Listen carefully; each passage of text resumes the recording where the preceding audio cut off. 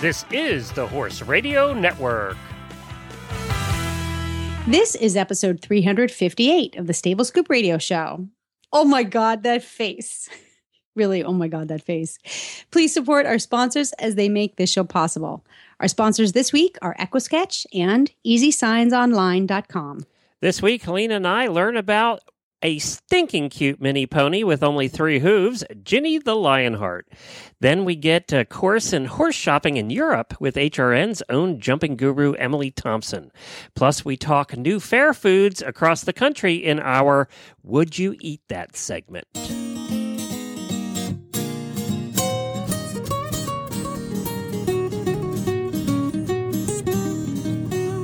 Welcome to the Stable Scoop, with weekly shows delivered right to you. With Helena and Glenn the Geek, live from the stable, it's every week. They'll bring you the news through hail or high water, while using their tails as their own fly swatters. So sit on down and laugh till you poop, cause it's time again for Stable Scoop. Stable Scoop. Stable Scoop. Stable Scoop. This is Glenn the Geek. And this is Helena B. And you're listening to the Stable Scoop Radio Show on the Horse Radio Network. Well, howdy, Helena. Howdy, Glenn. You survived the storms that came across the country the other day. I saw that you had a tornado watch up there in Rhode Island, of all places. Yeah, it was a dud. It was a 15-minute, condensed storm cell.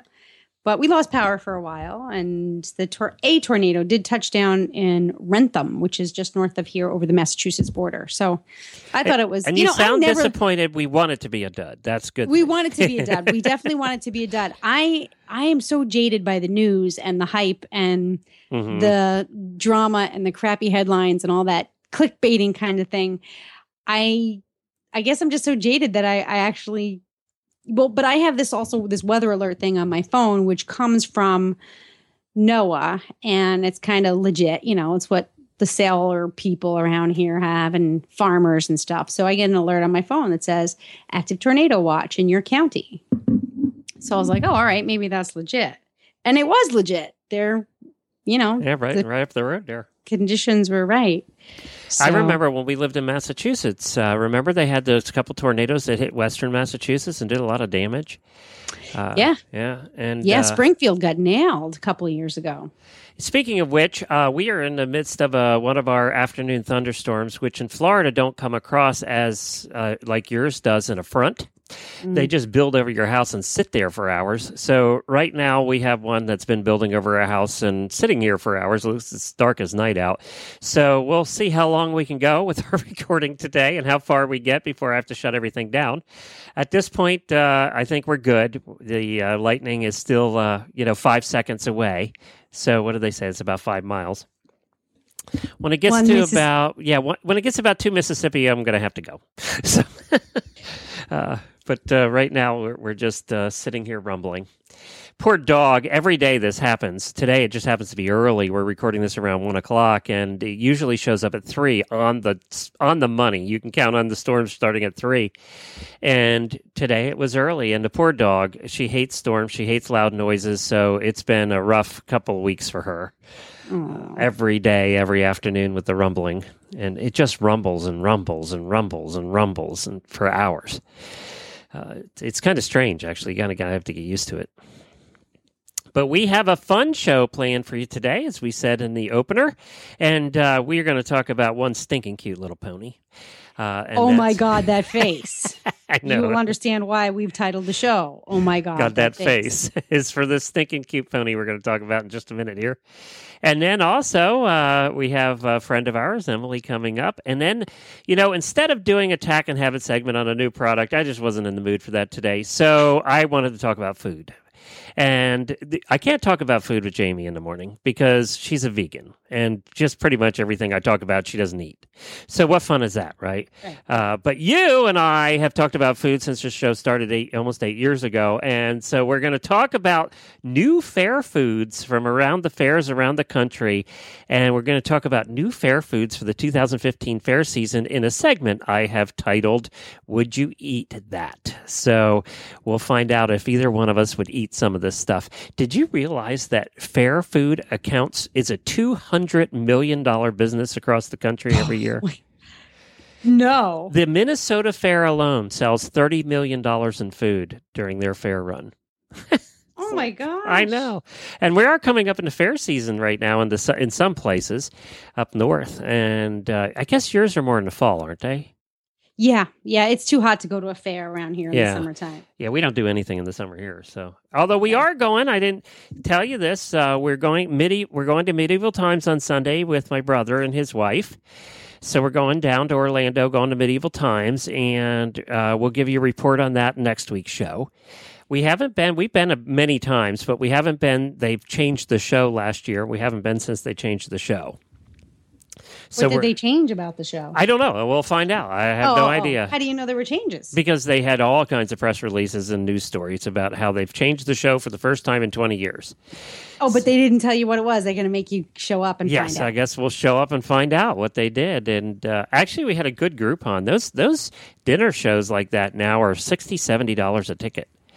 And we had a group on for like half price. So we thought, let's just use this, go down and check it out. So I'll give you a report on Medieval Times next week and let you know how it is. Yeah, I love that stuff. I haven't been to a Renaissance festival since, I used to go to Sterling Forest in Tuxedo, New York. Oh, yeah, I know Sterling Forest. We've been up there. Yeah, that's a big one. Yes, and it's on the side of a mountain. You get tired on that one.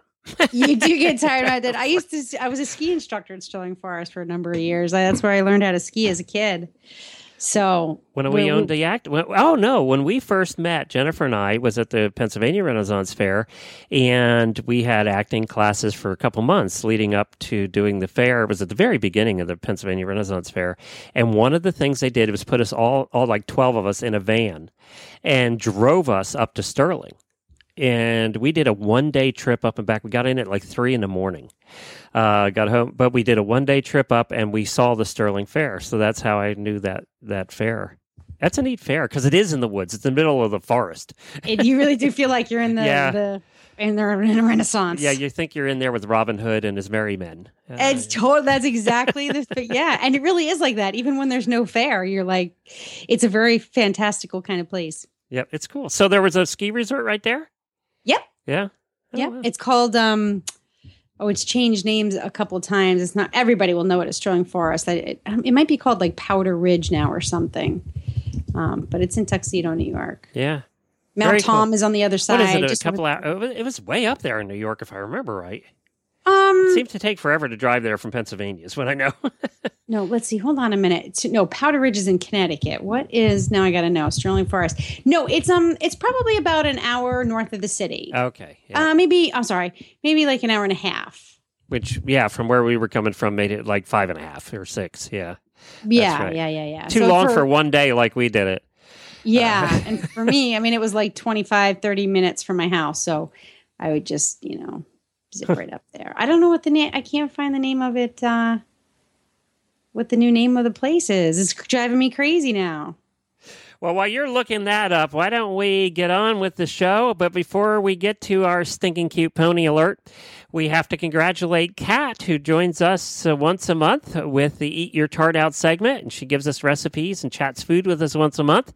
Well, she won't be doing that for a couple months because she just had her baby. Yay! She had a big baby too, didn't she? 9 pounds, 10 ounces, and she had it through natural delivery, she said. Does that mean no drugs? Yes. Okay, that's one frickin' tough woman right there. Yeah. Yes. Yeah. I never had a baby, but that just sounds difficult to have a 10-pound baby with no drugs. Okay, it's Tuxedo Ridge Ski Center. Okay, there you go. Tuxedo Ridge. That's the new place at Sterling Forest. Got it. Okay. Well, Kat's baby's name was Emma Gail Nielsen, so she had a little girl, and she had a big girl. Big girl. It came out with a full head of hair, too, so it cooked a little extra time. But congratulations to her and her husband. They look so happy in the pictures, and this baby had very chubby cheeks. So we're very excited for her. Cute, super cute. It is super cute. Congratulations, Kat. Good job. Congrats, Mama Bear. She'll be back someday. She'll be back. When the baby's starting to take. Actually, it's almost easier to do stuff, isn't it? When they're little tiny babies because they're not moving around. So, Yep. As long as you have an easy to maneuver car seat, which you use probably more in more places than the car, but those car seats are pretty fabulous. You can just pop that little infant anywhere. They don't complain. If they cry. They're not mobile. You feed them. They're not mobile, and they have not learned the word no yet. All right, let's talk ponies. I got an email from these people, and they said you got to find out and you got to talk to your audience about this pony. And this pony's name is Ginny the Lionheart, and this is the stinking cutest mini pony you've ever seen. So we're gonna get her owner on, a lady by the name of Tracy Bailey, who I believe is from Canada, and we're gonna find out about how she came to get a hold of Ginny and why we're talking about Ginny. Because Ginny's stinking cute and special. So Tracy, welcome to the Stable Scoop Show. Hello. First of all, tell me where you're located. I'm located in Windsor, Ontario. Windsor, Ontario, Canada. Okay, terrific. We have a lot of Canadian listeners. So now tell us the story of Ginny and how you came to get a hold of Ginny the Lionheart. And then we haven't really talked about why we're talking about Ginny on the show yet. So, and then tell us why we're talking about Ginny. Ginny is a miniature horse that has 3 hoofs. She lost one probably about a year old in a barbed wire fence. Ooh. So they had to amputate the hoof. At a year old? At a year old, yes. So she's lived with this for about 3 years. She did have a prosthetic leg made for her by the family that owned her before. They took very good care of her. But unfortunately, she outgrew the prosthetic. Yeah, because she was still pretty much a baby at that point. Yeah. Correct. Yeah. So it no longer fits her now. So we have this GoFundMe campaign to help get her a new one. How did you get a hold of Ginny? My daughter owns horses. She works with horses. She coaches kids. And she happened to see the ad. When she was young, I always said to my daughter, "You'd bring anything home with 3 legs." Metaphorically speaking. Little did you know. And she finds this little miniature horse with 3 legs. And horses aren't really made to only have 3 hooves. You really need that 4th one. Where was the at what joint did they do the amputation? Right at the hoof itself. Okay. So right at the cornet band. Okay, so they basically just cut the hoof off at that And point. how old is she now? How old is Ginny now? She's 4 now. Have you noticed anything about her personality that has been shaped by her her differently abled body? Ginny is the sweetest little pony, and I don't know if that's her personality or if it's compensation for not having that hoof. That she just well, I can tell you this: loved. not all minis are super sweet. So no, you're right. You're right. I've had a couple previous, and absolutely, they could be a handful. So what does she like to do when she's, kind of kicking around the farm? What's her passion in life? Grazing on green grass. And do you have green grass often, or is it the kind of thing where it comes and goes and she's always looking for it? Every day she has a whole field she could graze in. But I take her out every day. I graze her. I brush her. I, fly spray her, make sure the flies aren't bothering her. And every time I do that, she's constantly looking back, giving me kisses on the face or rubbing her head on me. She's just the sweetest little thing going. And does she like to meet new people? She loves people. Loves people. Oh, she's always rubbing against them, and I think the fame's gone to her head a little bit, though. How tall is she? How tall is she? She's probably like knee high. So maybe a little bit past your knee. Yeah. So and I'm looking at the pictures of her. She definitely still looks mini size. I mean, to qualify for a mini. Yeah. But I got to talk about the mane. Talk about her mane. This is how she got her name, Lionheart, I assume. She did. She did. The shipper gave her a bath. The shipper that picked her up and brought her to me. She gave her a bath, and she took pictures afterwards with this mane, and it was just like poof. And I'm like, whoa, what did we do to tame that down? Imagine you wake up, Helena, and you have very thick hair. Imagine you wake up and you've been sleeping for 3 weeks, and your hair is just straight out. And that's what this pony's mane looks like. It's so cute. Looks like cotton balls. I've had hair days like that. Only she's blonde and I'm a brunette. I get it, sweetheart. I get it. And she's kind of palomino colored and has this white mane, and it just looks like cotton balls. It's really adorable. Now, in a few of the photographs on her Facebook page, there's a woman who's wrapping her hind leg. What's that about? That was the vet. They were doing the cast for her prosthetic leg. For her new one. For the new one. Right. Yeah, okay. Right. So what they did was they made the plaster cast here. Essex Animal Clinic made it, and they're shipping it to Canine Orthotics and Prosthetics. Now, Canine will make the mold for the prosthetic out of that cast. Now, did you? Now you have a GoFundMe campaign up right now to help pay for it, because I imagine prosthetics for horses or dogs or cats or anything are expensive. Mm-hmm. And it's not just the prosthetics. Even after she has the prosthetics, she's going to have some sort of rehabilitation to learn how to basically walk again.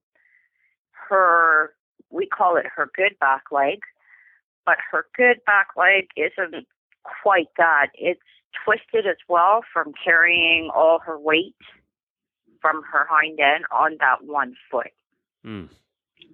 So eventually she may need a brace on that one to kind of get it straightened back out. Okay.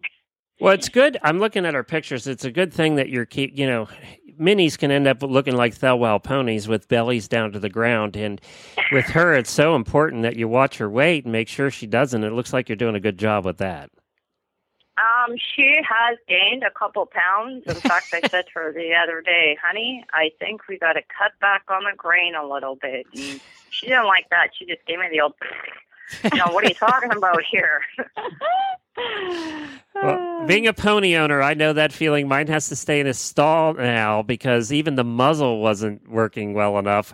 He has to stay in his stall all day now. It's only turned out at night. And when I go to get him in the morning, he wants nothing to do with me. No. He has figured that out. Ponies figure that stuff out pretty quick. Well, we're going to post a link to the GoFundMe campaign, or you can just search GoFundMe.com and search for Ginny the Mini, and it'll pop up.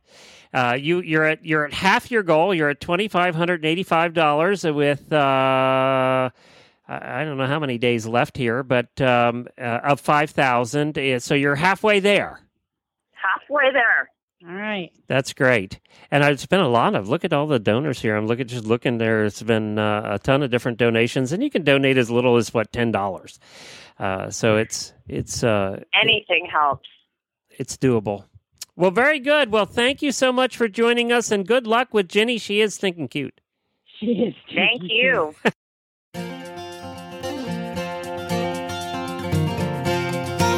Hi, this is Gina Moronic from Wisconsin, and I am an official Horse Radio Network auditor. It's something I'm really proud to do and to be a part of in a small way, because It's something that I get a lot of information from. The Horse Radio Network and the convenience of the downloadable podcasts means that I can improve my horsemanship skills, my riding skills, or just really enjoy listening to friendly, informative programming whenever I'm driving to work or working on chores or at the barn even. So I hope you find it as enjoyable as I do. If you do, go to horseradionetwork.com and click on the banner to become a Horse Radio Network auditor. For as little as $1 a month, you can be involved in this great thing too and keep it going. Thanks.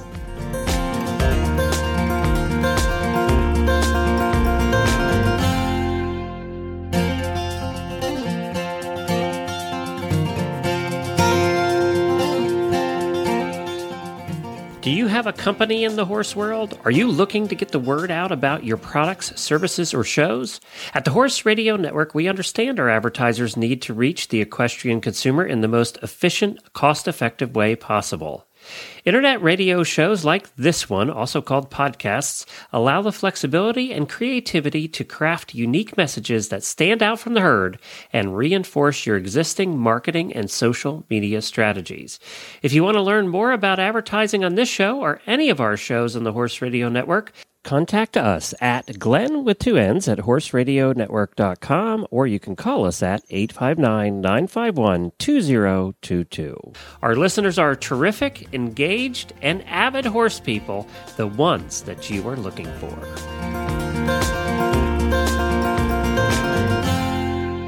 Next up, we have Emily Thompson, who is co-host of the Horses in the Morning show once a month when she does a special jumping episode. Emily is a Grand Prix jumper, been doing it most of her life, and we have her on to talk about horse buying in Europe. She just got back from a buying trip there, and she's going to tell us, kind of give us the Horse Buying in Europe 101. Well, hi, Emily. Welcome to the show.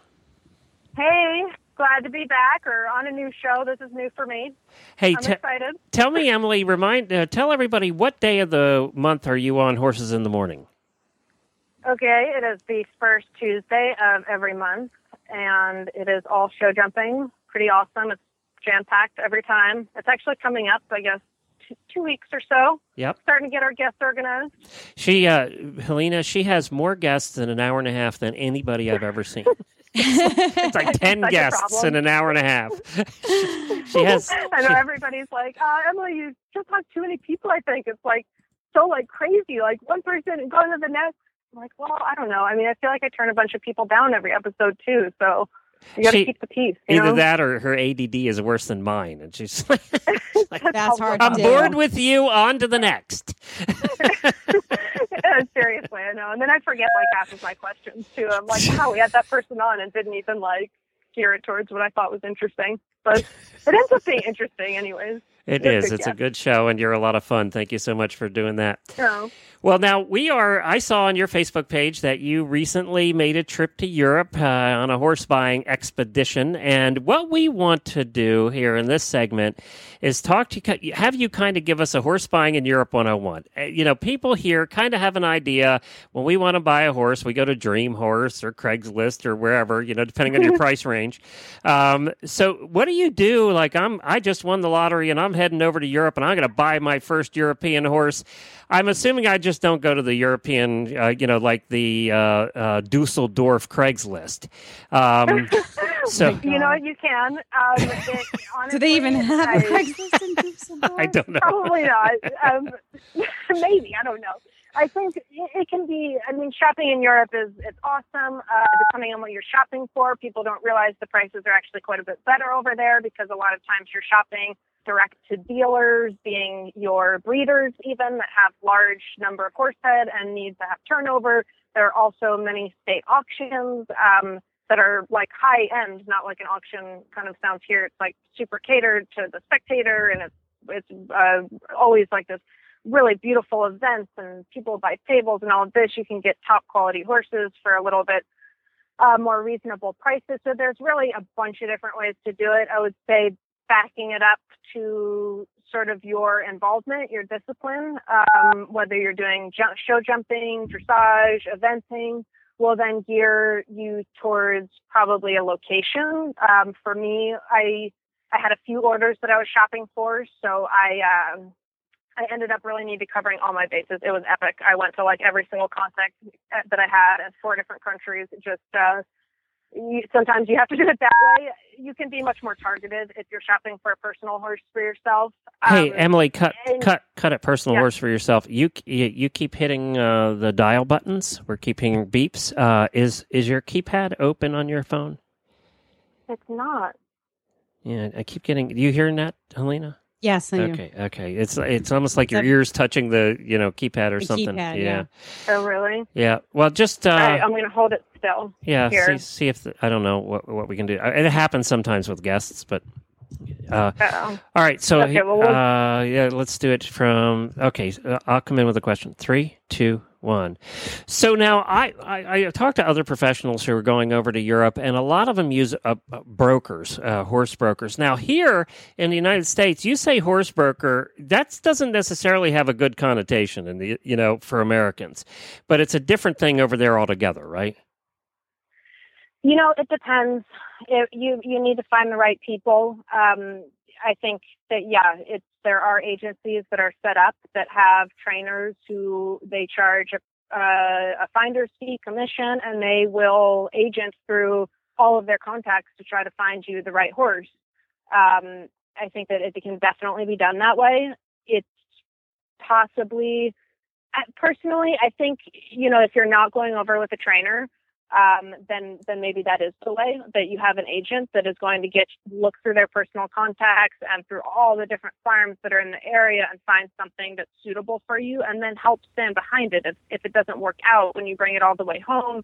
If it's not quite the horse for you after a year, you're developing it, they can help resell the horse, find you a new one. You want to have backup. You don't want to just win the lottery, go shop for horses, and buy something that's not right for you. So how you do it is very important.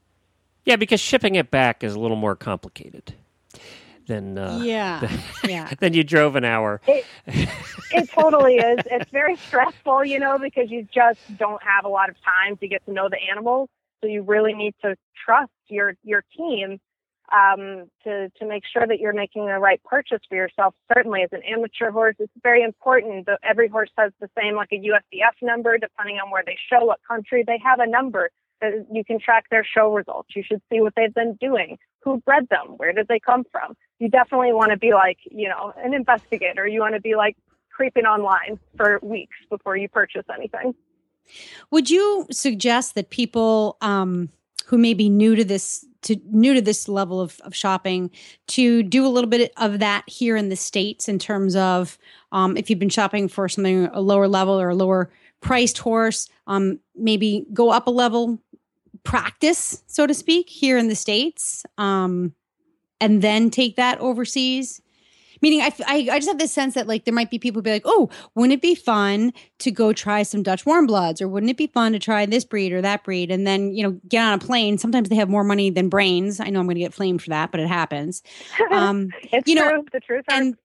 And then they go over there. They do have the time and the money to buy a quality horse, and then they come back only to find out that the horse really isn't a good fit for their need. And at the end of the day, they're going to go through the heartbreak. They may be able to afford to make a mistake over there, but when your heart's broken because you got your heart set on this great new partner. So this is the scenic route too. Do you think that people should have a little experience shopping at that level before they go overseas? Yeah, or does it not matter? I think it's really valid.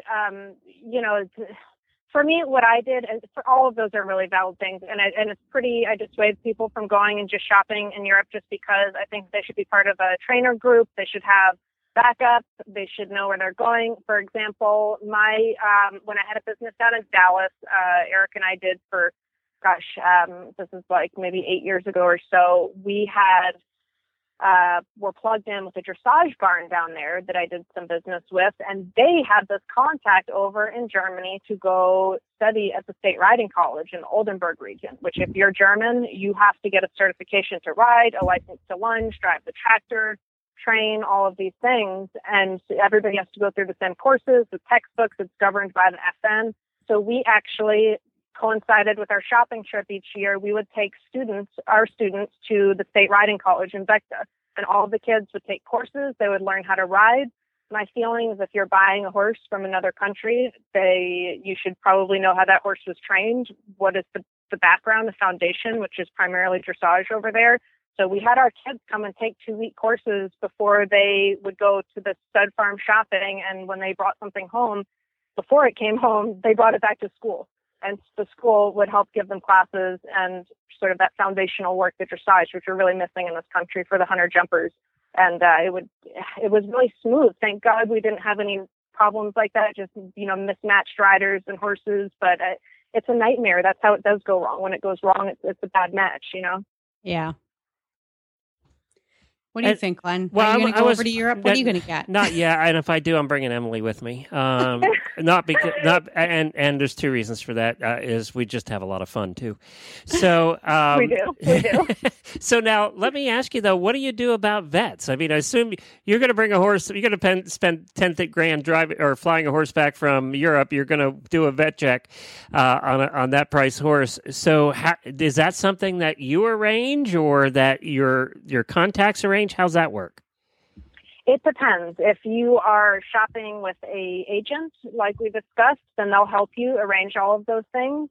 If you have a trainer, I would suggest going to one of the major stud farms, Stahl-Ramsbrock in Germany, Schackemohl, one of these big name brand stud farms that have 3,000 or 4,000 horses, and you can go through specifically what you need. Okay, they help match, and when you really feel confident that this is the horse for you, you don't necessarily have to be there for the vetting. I've done it both ways. Sometimes I'm there, sometimes I'm not. What you do is you arrange, or your agent arranges, for a vet check, clinical, which is ears, eyes, wind, flexions, and then also your x-rays. And the x-rays are taken there, however many films and angles you like, and they can be mailed to your vet of choice in the U.S. And also the clinical exam can be videotaped, which is what I do. I can't be there all the time, but I want the clinical videotaped, and my vet goes over it all. And that's thorough. And and then I assume that obviously if the horse is finally sold, you're going to have a fee for the broker. You're also going to have to fly it back here, which what's the going rate for that nowadays? It really depends. You get a deal for more horses. There's 3 horses to a pallet. For one, you're probably going to be normally around in that 6,500 range, a little more sometimes. It depends. I try to get more horses. Personally, I go over shopping, for multiple clients, so I try to get as many on a pallet as possible. It's cheaper for everybody. Can I just say, I don't know what Helena thinks, but I think when you said horses on a pallet, it sounded funny. It just sounded funny. I know, it's outrageous, the whole thing. Hey, I'm doing my own domestic breeding. I don't have to do anything about pallets. Pallet. I know. It's like, the factory over there. There are so many horses. When you land in, I personally love to go to Germany. I think that's the highest quality and highest concentration. And when you're flying in there on the airplane, I fly into Bremen, is in the Oldenburg region. It is outrageous how many horse farms you can see, just like ring after ring after ring. It's wild. Well, I know that Jennifer worked on at a standardbred farm, a big one in Pennsylvania, one of the biggest in the country. And you talked about 2,000 horses. I'm like, do they have numbers? And that's how they did it at the standardbred, is they were all numbered, and the number was always on their halters or somewhere. Oh wow! And that's how they could tell the horse was by number, because there were so many. Yeah, they don't do numbers at the stud farms that I go to, but the horses are just their color, gender, and then the parent, the sire's name, and then the dam sire's name. So it'll be like brown, gelding, cornet, arpeggio. And you're like, okay, this horse, is going to have a name put on its passport when it's time to leave. So sometimes you do end up naming them for the first time at 5 years old. Yes. Well, the important question is, did you find any horses while you were over there having fun? Oh, I saw God. the pictures of you jumping and jumping and jumping. Oh, I know. It was epic. I mean, some days I tried up to 16, 17 horses. I never stayed at the same hotel for 2 nights in a row. 2 nights was my longest always, and then I was out of there onto the next place. I was looking for a few different clients, and then I was also looking for a development horse for me to ride. So it was kind of like, we need to leave no stones unturned here. Like, this is outrageous, but we're doing it anyways. And I did find quite a few horses for clients, and they're going to trials and being vetted, which is exciting. And I don't want to speak too soon because I'm only in the middle of my clinical exam, but we are vetting a horse for me to develop.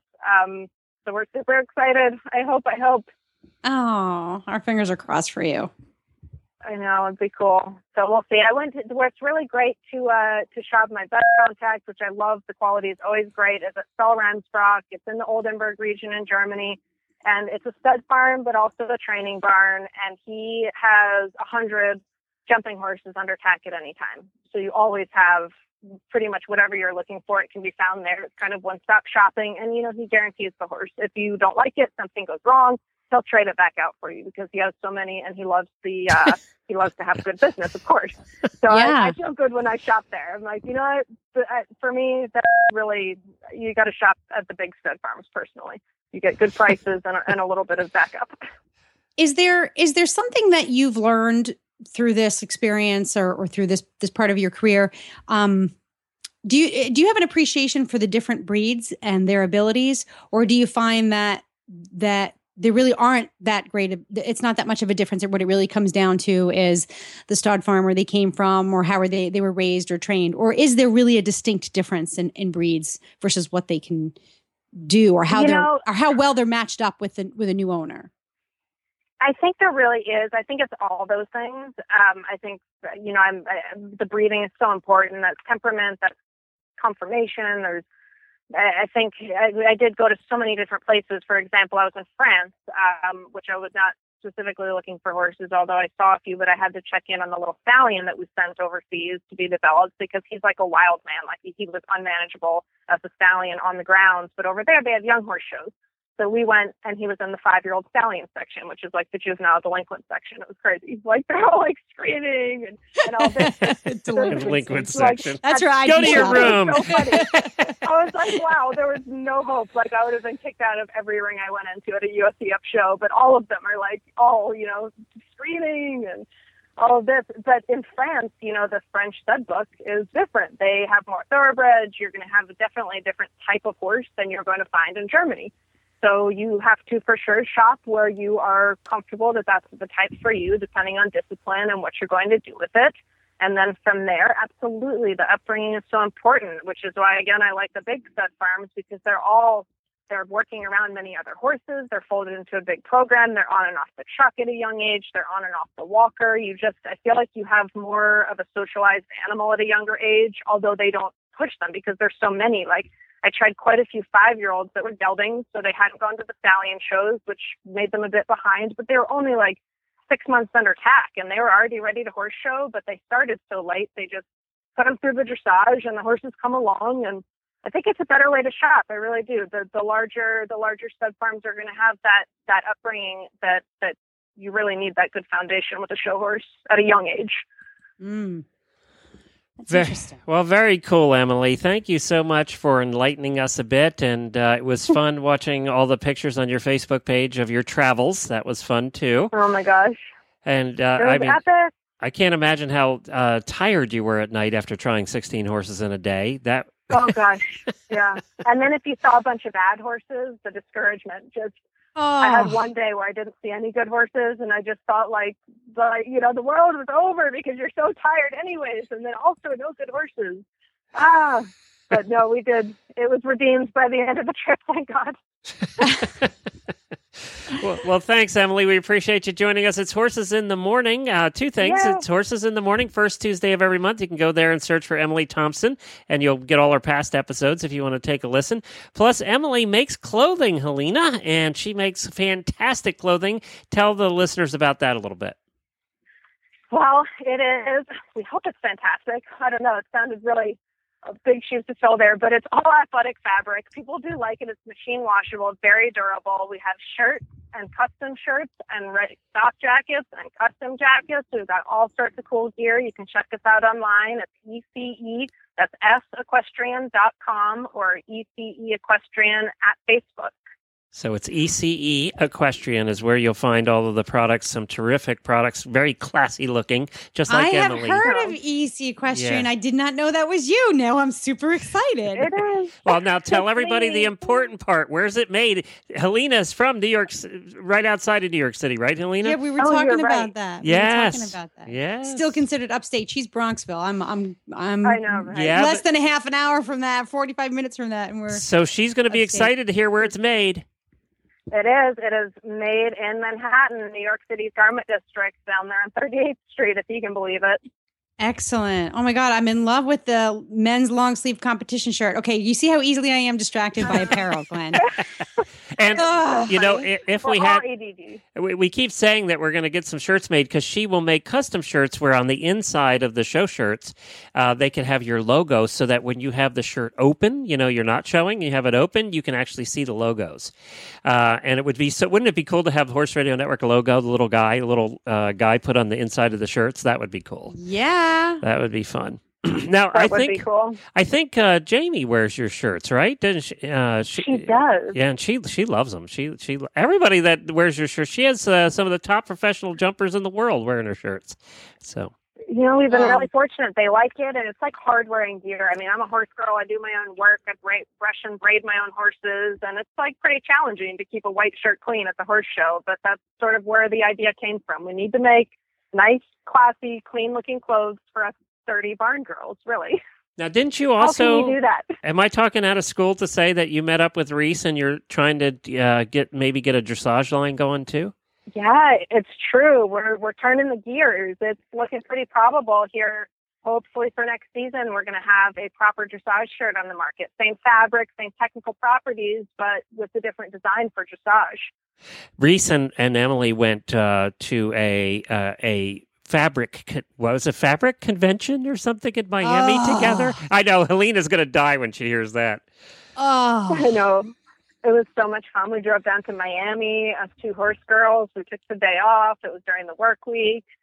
Drove all the way down there. So it's like, you know, what you would imagine, a vendor show. Everybody's set up in a little booth, but it's just tons of people with swatches and trimmings and elastic and all the little materials, mesh, everything, buttons, the hang tags, you know, everything that goes into it. It's overwhelming. But when you know what you're looking for, you're like, okay. Yeah. You got to let it sink in first. That's how we feel when we go to Ada every year, Glenn. I mean, Glenn's a little bit more, God. He's a little dead into it, but I still go there every single time and I'm completely floored. And then it takes me like an hour to focus. Okay, what am I here for? I got to find this. Okay, good. And then you can really, but you still get giddy. You still get totally giddy. And textiles, and fabrics. Oh my God. It's so true. And then like every booth has, you know, like 10 books with a million swatches, so you feel like there's no way you're going to absorb all the information. Well, now, will you be there in August? You usually you've been going to Ada off and on. Will you be there or not? I think I'm actually possibly going to do August. Okay. Because believe it or not, we're looking at possibly doing that PGA show, which is kind of conflicting with January Ada. Okay. All right, cool. Well, then, if you do, Helena's going to come down, and you two can hang out together. Yeah, we'll be there. A bit. We'll make sure we go out to dinner one night. Yeah, totally. It'll be better weather, right? Jeez. Yes, and the last time we met there. Me and Glenn were like in our winter clothes inside, like the shameful Floridians. Thank you, Emily Thompson, S Equestrian, ECE. Thank you. Bye, Emily. Bye-bye, Later, guys. All right, bye. Isn't she fun? I love her. She's a lot of fun to do shows with, too. She's great. Yeah. And quite a jumper. I saw her doing her thing when we were down in Wellington. And over the winter, she has a place down there. She goes down there over the winter and shows. And it was kind of neat to see her actually do her jumping thing. So very cool. Very cool. Good. Well, let's do, instead of tack and habit, we're going to end the show with something a lot of fun today. We're going to talk food, and this is in Kat's honor because she can't make it this month because she's off having babies. So we thought I would do this in her honor, and it's the time of year when the fair season is getting started across the country. A lot of the northern states are having their state fairs already, and there's a huge market in state fairs, by the way. Millions and millions of people go every year, and I noticed a lot of the Food Network shows now are around fairs and fair food. But they always every year come out with the new things, and fairs kind of lead the way for foods that either sounds really gross or is really bad for you. So that's what we're going to talk about today is the new things coming out at fairs. And we're going to play a little game, and Helena and I will play, and you can play along at home. And that is, would you eat this? So are you ready, Helena? Yeah, I'm hungry too. So okay. There might be a lot more yeses than I'm going to start kind of mild and see. This is kind of mild. Butter chicken samosas. And that's pastries filled with chicken in a tomato curry sauce and served with a side of green chutney. Absolutely. I don't like curry, so I have to pass on that one. But I knew you'd like that one. That's why I brought that one up first. Creamy pastry. I don't care if it's sweet or savory. Yes, chickeny. right. Good. Mm. Now, here's the next one. This is a little bizarre. It's called a burger dog. It's a ground blend of hamburgers, hot dogs, bacon, cheese, and a splash of jalapeno on a hot dog bun. Ground beef. Say that again. Ground beef. Hamburger. Yeah. Ground hot dogs. Yeah. Bacon, cheese, and jalapeno on a hot dog bun. Absolutely. Yeah, I would try it too. I'll take 5 of them. That sounds I don't know. good. Hamburger and hot dog together just sounds like it might work. Especially when you throw bacon in. It almost made me swear. I thought that too. I didn't know if I was the only one. Okay. All right. Cowboy Bites. This is in Texas. Texas has a great state fair. I want to go there. It's on my bucket list. Sweet corn kernels, bacon, jalapenos, and cream cheese blended into bite-sized balls, breaded and fried and served with ranch dipping sauce. Okay, You put cream cheese and bacon together, and then you add jalapenos and some corn. Oh, I would do it. Yep. There's a new barbecue place here in town that's serving something called spoon bread. Only it's cornbread, but it's not solid cornbread like cornbread normally is. It's more like it's more like stuffing. A cornbread stuffing, but it's made with real corn in it. Oh, it is to die for. It's like candy. Ugh, we love that stuff. All right, Grandma Deb's Snicker Bar Salad.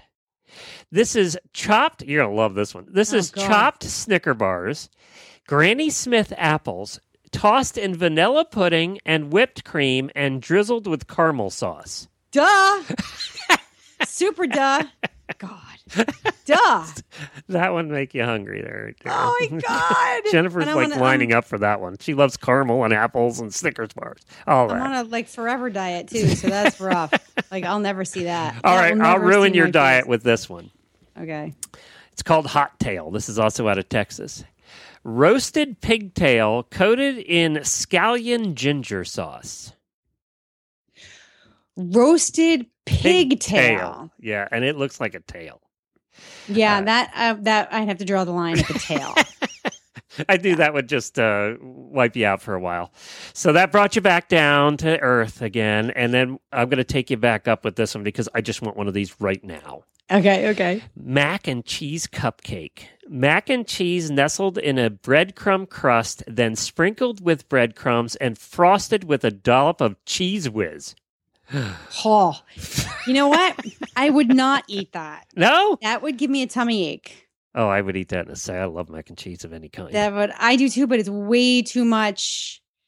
It's going to be rich. Yeah, that would give put me a Cheese Whiz on top. By the way, I know it's bad for you, and I know it's not good, and I know it's uncouth, but I love Cheese Whiz. You could just pour it in my mouth. I like Cheese Whiz too. Hey, I am not above tilting my head back and squirting a pound of that stuff down my gullet. We confess, we're rednecks. We confess. That would be fine, but when you add the breadcrumbs and the macaroni and the butter that goes with it, it would just give me a tummy ache. Now, if I had a stomach of steel, then my taste buds would be more than happy to indulge. Well, here's one that is just why. This is just a why, okay? Because when you go to fairs, there's so much good food to choose from. Matter of fact, when we go to fairs, that's the problem I have. It's like it's overwhelming, and you go, I'm only here for a day. I only got like 3 meals, 4 if I push it. Yeah, So, I only can try like 3 different things. What am I going to do with all this good stuff? Why would you do this? Spam burger in 5 new flavors. Yep, a grilled spam burger with cheese and onions and your choice of 5 flavors: jalapeno, hot and spicy, bacon, hickory smoke, or black pepper. I might try the bacon hickory. I don't know that I've ever actually had spam. Really? Yeah. No. Really? Yeah, I think I have not ever had spam. Oh, I'm going to send you a can. You're gonna No, in try fact, it. I can tell you, I have not ever You're had going to have spam. a case shipped to your house from Amazon, so you have to try it. Like, I don't even think I dabbled in college. No. Wow. What is spam exactly? It's like What's ground goop, and it comes out in a goopy sort of substance out of the Okay. can, and then you have to fry it or something to make it edible. I'm pretty it's sure big. Spam is huge in Hawaii. Really? They eat spam of all kinds in Hawaii. Yep. Why? Let's get on to one that's better. You're going to love this one. Okay. Stuffed Italian meatloaf on a stick. Listen Yeah. to this. Listen to this. Italian meatloaf stuffed with mozzarella and pepperoni, topped with marinara sauce and a Parmesan herb blend, and served on a stick. I would try that right now. Just give me one of those. Absolutely no problem. No problem. With that. How about this? Wine fried kale. Yes, battered kale. Fried crispy in wine and served with a sweet Thai chili sauce. Start the beginning. I missed the first It's part. battered kale, like Yeah, the leafy I would stuff. do it. I like kale. Fried crispy in wine Yeah, and served with a sweet Thai chili sauce. absolutely. I thought that Delish. one sounded strange. I really did. It sounds good. And now Go here's ahead.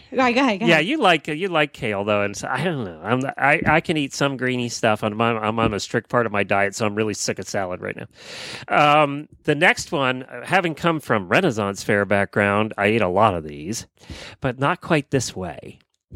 Deep fried bacon wrapped turkey leg. That's right. Just what it is. Sounds like it's a deep fried bacon wrapped around an enormous multi-pound turkey leg. And the guy tried it and said it was absolutely delicious. And they use a Guinness beer battered bacon. So you got Guinness beer battered bacon wrapped around a turkey leg and fried. I would do that in a second. Yeah. Yeah, I don't understand. What is it with this list that's challenging? Well, I know. Well, here's a fry dog. It's now this is a new one. It's just a new way of serving it, and I would eat this too. It's exactly what it sounds like. It's a hot dog wrapped in French fries and then deep fried until it's one crispy junk food on a stick. So the French fries become your bun. That's just perfect. It just saves time. Yeah. Right? Saves effort. It's all in one place. Yeah. Dude, at this point, I'll put a rock in some deep fried batter and eat it. Just Okay, batter here's that a stuff strange up. one. Okay. Out of Texas again, new this year. Deep fried sweet tea. How do you do that? Well, here you go. The South's signature drink is combined with their signature cooking technique by blending brewed sweet tea into a custard filling. It's then coated in a graham cracker crust and deep fried and topped with sweet tea syrup. That sounds like your teeth would rot out just eating it, doesn't it? It just sounds That would really be a nice, sweet.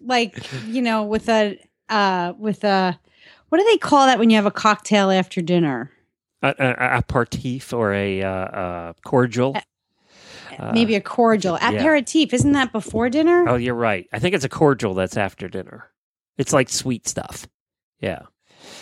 How about Digestive. How about alligator sausage on a stick? No, I'm not interested in alligator. Yep. And I also don't like frogs' legs and other amphibians. I believe it or not, the guy who doesn't like any seafood at all, nothing that comes out of water, I actually tried frog's legs and liked them. Get out! I did. Get I tried frog's out! legs and I liked them. They tasted just like chicken. If I'd closed my eyes, I would not have known. I knew that's what you were going to They say. did. It did. It tasted like chicken.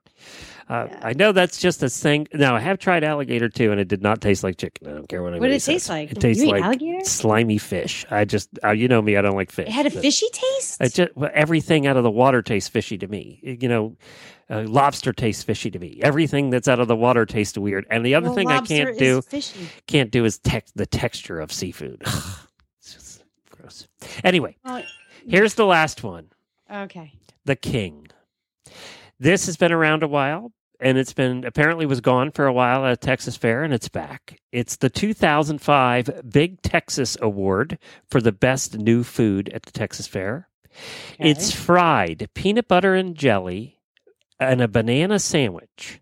So they make a sandwich, and then they coat it in the tempura batter. They make a peanut butter, jelly, and banana sandwich, and they coat it in tempura batter, and they deep fry it. Oh, man. And apparently they use lots of jelly. I would love that. That would sound really I like good. that, actually. That's really good. That's the Elvis this deep fried is so sandwich. Unfair to do to me. We're taping this at 2:00 in the afternoon. You haven't and eaten lunch yet? Do you want to know what I've had? I've had earthy, crunchy granola cereal for breakfast. 18 baby carrots. I had 2.5 ounces of grilled chicken from last night. And that's it. Jeez, and now I have to go and have my afternoon eating snack. so little. And all I want to do is take a big glob of peanut butter and jelly and deep fry it. One of the things I'm allowed to have in my diet, and it's so satisfying right now because we're in that season down here, is watermelon. We have such good watermelons. A lot of watermelon comes out of Florida, right around where we are. So there's roadside stands everywhere just selling watermelons. And I can have that. It just gets my sweet tooth satisfied, and there's 1 calorie in a slice of watermelon. It's all water, so I can actually have it on my diet. It's not that sugar apparently doesn't count. So I'm happy with that. That's it. Now, did that make you want to go to the fair? We've been to the fair together, you and I. Actually, cut open that watermelon I have sitting on the counter. You and I have been to the fair together. That helped. We went to the Thompson Fair together years and years ago. Is it Thompson? Who? You and I. What? What fair? Is it Thompson Fair, the big fair you have up there? Is it Topsfield? Topsfield. Yes, we went to the Topsfield Fair. You lost to Gracie that day. Oh, my God. That we were with you that day. We saw the Royal Canadian Mounties that day at the Topsfield Fair together. So we have been to a fair together. Yes, we have. That was a farm fair. That was an agricultural fair. It was fun, though. That was a fun fair. Topsfield. That was a lot of fun. Yes, Grace was nestled in between the sheep. Remember, we couldn't find her, and I had a freaking meltdown. You did. You had a meltdown, but she was only like 4 then, right? Yeah, and she had climbed in with the sheep and decided to sit down in their little straw bed and just have a chat with them. I think we had half the fair looking for her at that point. Oh my God, it was horrible. Fortunately, it didn't last long. We found her pretty quick, but it probably for you seemed like 3 days. Yeah, I mean, for however many people, 10,000 people that are there. And oh man. I know it was scary. It was scary. But it was funny. She's like, I was just hanging out with the sheep, Mama. Hanging out with the sheep. We had a good rest of the day after that. But I remember you not letting her go. You tied your scarf around her neck and drug her around the rest of the day. But it was all that I could do to not get one of those stupid harness things. You thought about it after we discussed it. I remember that. Yeah. Now, you know what? If I had with the technology today, if I had a 4-year-old or a 3-year-old, I'd microchip the shit out of her. Yeah, that's right. GPS tracker. I would totally microchip her. I'd put some kind of homing device on her. I would put drone technology in her so I could steer her back home. Oh, that was the most horrible hour of my life. Yes, that was. It really was. But she's good. And we all ate yummy, delicious And I'm sure she food. doesn't remember that. No, she remembers me telling the story because I tell it with such, enthusiasm, passion. Yes, exactly. Passion. Yep, we were there.